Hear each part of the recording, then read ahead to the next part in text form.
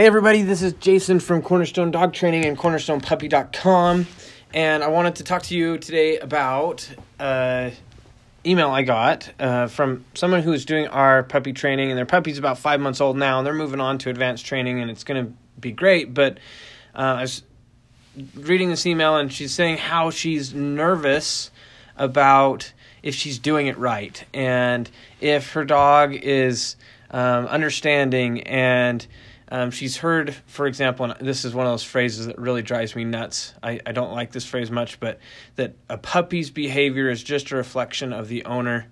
I really don't like that phrase because I think some people say that and perpetuate that because they put the puppy in a victimhood mode of like they can't do anything. When definitely puppies have choices and they have instinct and they follow it, and a lot has to do with us. And what we allow, but at the same time, they're puppies. They're gonna do some crazy stuff. I mean, even older dogs know that, right? They're like, "Oh, your energy's too high. I'm just gonna stay away from you." So I don't like that phrase, and I don't like that belief that a puppy's behavior is just a reflection of the owner. No, I totally deny that. I don't think that's true. If it were true, then. If it were true that when older dogs are coming to us, if that dog's behavior is a reflection of the owner, I would have people that are like aggressive toward me, just for being me, and they're usually the ones saying, "I have an aggressive dog. We got to fix this," or, it's just not a true statement. It's kind of silly, and I think sometimes it's perpetuated by those that are trying, maybe well-meaning, but they're trying to get people to change. And it's true. The dog will always change, and we need to change maybe a little more or communicate a little differently so that we know that what we want is being relayed correctly to a dog or to a puppy, but just a reflection of the behavior of the puppy is just a reflection of the owner? No. Anyway, it caused me to think, and it caused me to think about some of the things, and it can be kind of a scary thing getting a puppy. There is a lot of responsibility there, and we want to make sure we do it right. We love those little fur balls, and we want to help them out and develop properly, which is the whole reason why we did a puppy program that's unique as ours, because we saw so many dogs that could be helped in those moments. And there's lots of dogs that, like, I'm thinking right now of another dog this summer, a puppy this summer that the owner was really ready to get rid of, and she's just struggling with it. And I knew exactly what she meant. Like, when it came to us, it was a pretty headstrong puppy. And a headstrong puppy's actually usually a pretty good thing. I would rather have a headstrong puppy than a nervous, scared puppy. And I told her, it's going to be probably pretty hard puppy stage. And we did actually a lot of training with this dog. It's lived with us for over a month, but... and she was trying to decide if she should keep it, and we were just trying to help her out the best we could. But this puppy, I told her it's really headstrong. It's going to be hard puppy training, but you're going to hit like 5 months, and it's going to be awesome, because when you have kind of a headstrong, not too worried about things, I think you're the best in the world kind of puppy, they're easier to train moving forward. You're kind of biding time with puppy things and building a foundation and going slow, but you hit about 5-6 months and you can really take off. And with a dog like that, you would. And we got to finish up the training, and that dog did excellent. But I feel like it's natural for us in any situation where we're trying to do something new, and especially something that we know is so long lasting. We know this is going to be a 10, 15, maybe even 20-year commitment that we're making, and we want it to work out right, as well we should. We want it we want to do things right at the foundation, because we know if we have foundation problems, then that is going to impact things forever. And so a lot of times the motive in training and with people that we work with ends up becoming kind of a doubt, fear motivation. And I think it's human nature to be that way, and to be like, oh, I don't want to do it wrong. And I don't think there's anything wrong with having that desire. But when it becomes our motivating factor, then we're always wondering in the back of our mind, is what I'm doing right? Is this right? I saw another thing on YouTube. Is this right? Or is this thing on YouTube right? Because there's a gazillion different philosophies out there, and is this one that's going to work out? And so what's real, what's not? And that's a really fair question to ask, because there's a lot of things that maybe is perpetuated by culture, such as the puppy's behavior is just a reflection of the owner, that aren't true, but maybe is meant to guilt people into different actions.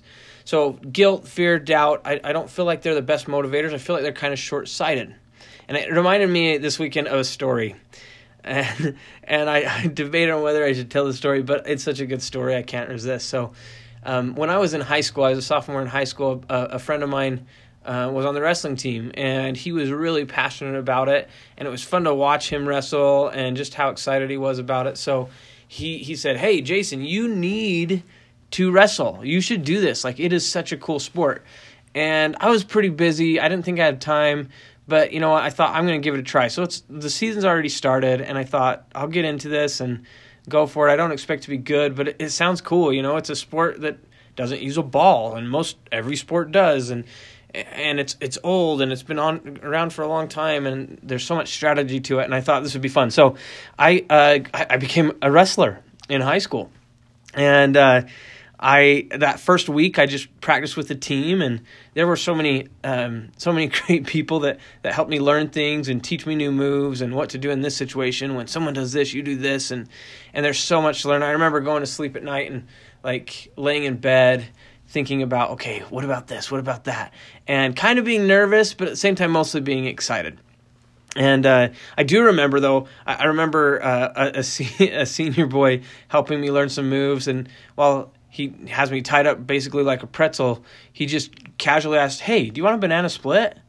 And I was like, "Oh, yeah, that sounds good." In a wrestling context, never say yes to a banana split. I'm telling you right now, it was not what I thought it was. All right? All I can say is your back was not meant to move that way. And I think I remember just shooting like numbness down my leg. I thought I was paralyzed for a second. Freaked me out. He was laughing his head off. And no to banana splits when it comes to a wrestling context, okay? 2 weeks into it, I went to my first match. My first wrestling match and that I was going to wrestle in. And weighed in and everything. And I can't even remember what my weight was and what I was weighing in at. But that's the cool thing about wrestling is you're going against people that are your same weight, right? Well, as I'm wrestling junior varsity, because it's my first wrestling match ever, I'm standing there in the gym, and when you're in the gym, how it's like loud in a big old like basketball gym area. It's like all loud, and you can't really hear any one thing until you focus on it. And then once you start focusing on it, it's like you can understand that person talking or kind of get that sound going on. And I'm there, and I'm getting ready to go. I'm kind of nervous. I'm getting pumped, but I'm nervous. I've never wrestled before competitively. And my coach comes over, and he says, "Hey, Robbins, how's it going?" I'm like, "It's good, coach. I'm ready to go. I'm a little nervous, but let's do this." And he said, do you want to see who you're going to wrestle? And I was like, "Oh, yeah, coach, who am I going to wrestle? I'm ready." And he put his arm around me, and then he pointed across the gym. And as he pointed across the gym, I saw this wrestler. And I'm not making this up, okay? He was like caged tiger walking, back and forth, stalkingly kind of walking back and forth, and kind of like grunting, growling to himself. He's like, "Ugh! Ugh!" And he's just got, he's like, "Ugh!" Turning directions and just like almost yelling, and we're all just like, I was like, "Oh, wow, okay." And the one thing that really stood out to me, and this is totally true, I'm not making this up. If you're a wrestler, then you probably know more about this than most, but he had a mask on. And I'm not talking like a COVID mask or it kind of looked like I turned to my coach. I was like, "Coach, I didn't think people wore masks. I thought it was like a Nacho Libre kind of thing, And he kind of laughed, and he said, "Oh no, he's got to wear that because he's got a broken nose."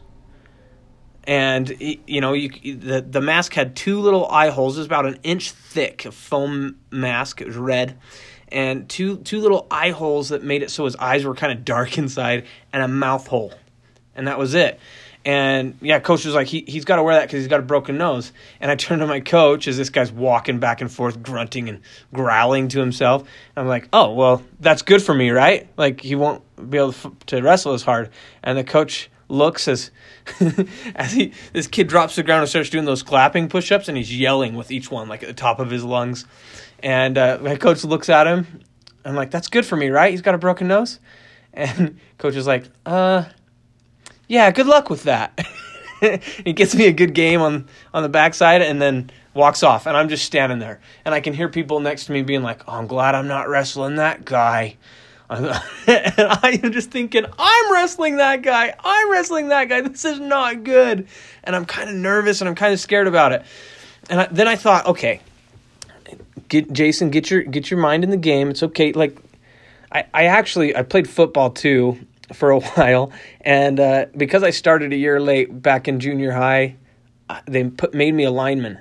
If you know me now, like I'm not, and in high school I was 5'8", 5'9", 160.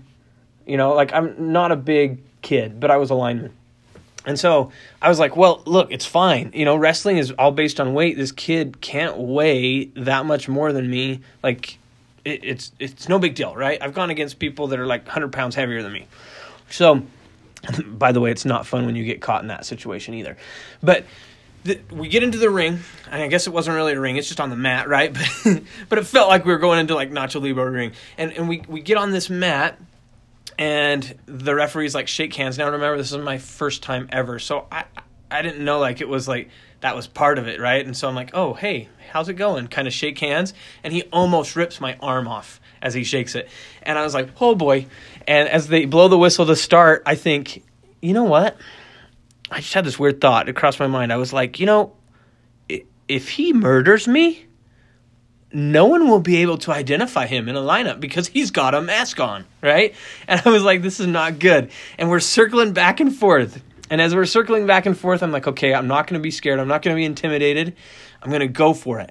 And I shot it at his legs, grabbed one of his legs, and he countered. And I'm pretty sure that's the last time it was an even match. Again, this is my first time, right? Now, I don't think his technique was very good looking back on it because I was able to go 2 minutes without him pinning me. And most of the time I was on the ground in that, okay? So he couldn't pin me, and we take a breather, and then we go into the second break.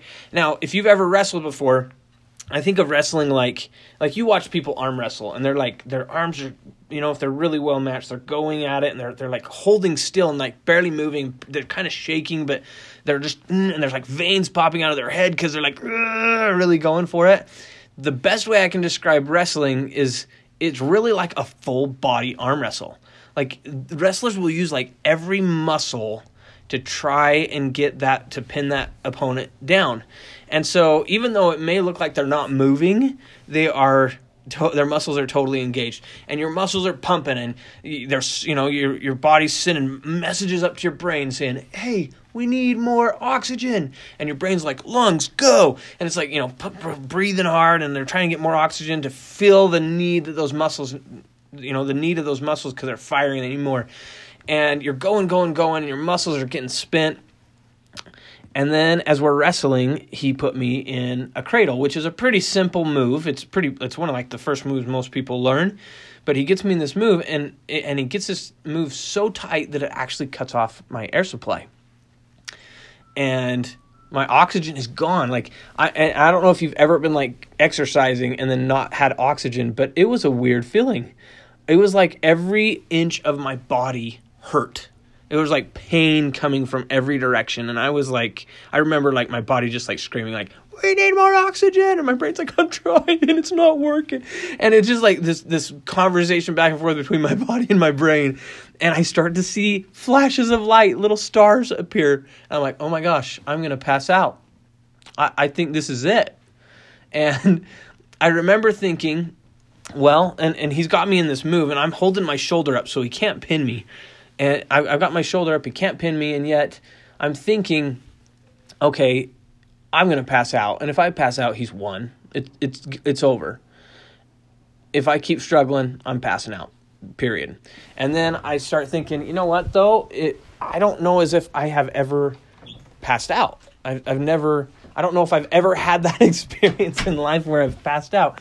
And so I thought, you know what? I'm scared, like, I'm blacking out a little bit here, and it's not going to end well. They're going to have to get the smelling salts out and wake me up after this.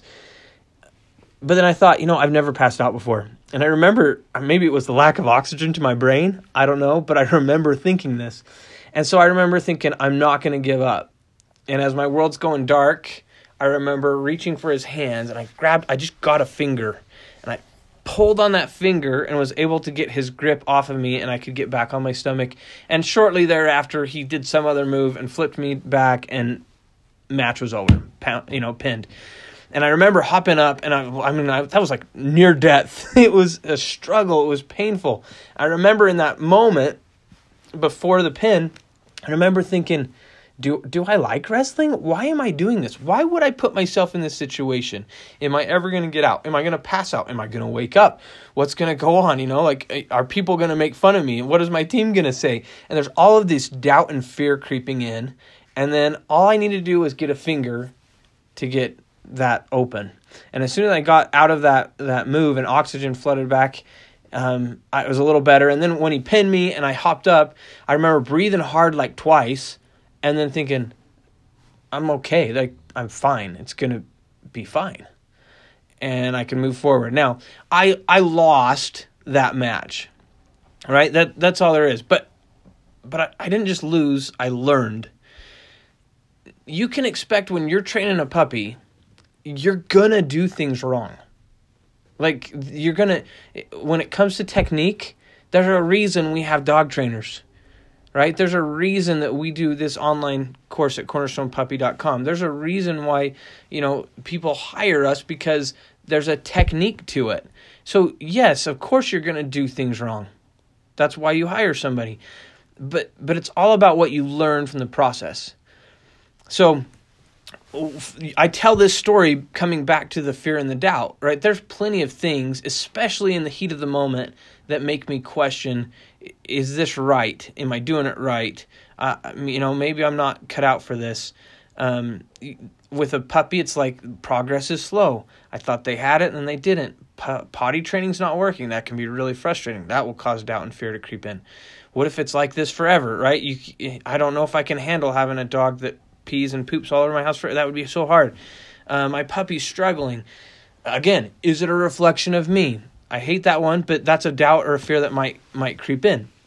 And while you may feel trapped and stuck, sometimes you just need a little finger to get out of, the trap, to a little bit of technique that will I can pull on this and I can get it to open up. And again, like I said, I totally lost that match. And I found out later that he had broke his nose because he was running at night and ran into a pole, which I think is hilarious. And at the same time, it's funny because I lost to him, the kid that ran into a pole jogging at night. So no ill feelings there. But when it comes down to training our dogs, just realize that you're not going to be perfect. Look, I'm a trainer, and there's times I mess up, or I'm slow on my timing, or we're not perfect. We're not robots. Your dog's not a robot, right? So don't let doubt and fear stand in your way of moving forward. Make sure that you trust the process and go forward. Fear and doubt is a short-term motivator. And a lot of people do things based on fear and doubt, but it's the long term that we're looking for. We're not training a puppy, really. We're building a dog. And so don't let doubt and fear stand in your way. Don't let it slow you down. Just keep moving forward and trust the process, and you'll get there.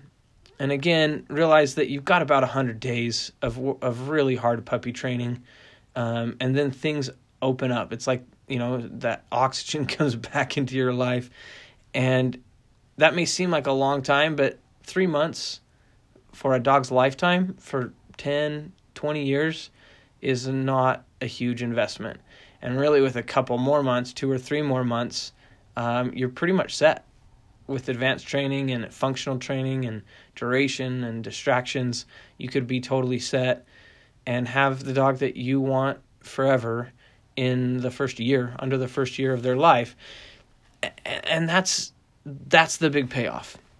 As we keep at it and we trust it, and we don't let fear and doubt cripple you or make it so that you don't actually act or don't do training because you're so worried you're doing it wrong. Find a process that works for you and then move forward with it. Trust the process and build that dog. And then just realize that there is still always hope, and there's more to learn, always more to learn and more to do. But keep moving forward and it will work out in the end. All right, guys. Well, sorry for a personal story. I kind of like telling stories, so I hope that story made you laugh, and I hope that you can relate in some small way and think of those doubt and fears that you're having in your personal life, as well as while you're training your dog. Why not work on ourselves as well, right? Think of those things that are motivated by fear and doubt, and decide, you know what, I'm going to move forward and with progress, with direction, with action, and make something happen and not just let it happen to me. And happy training. Thanks, guys.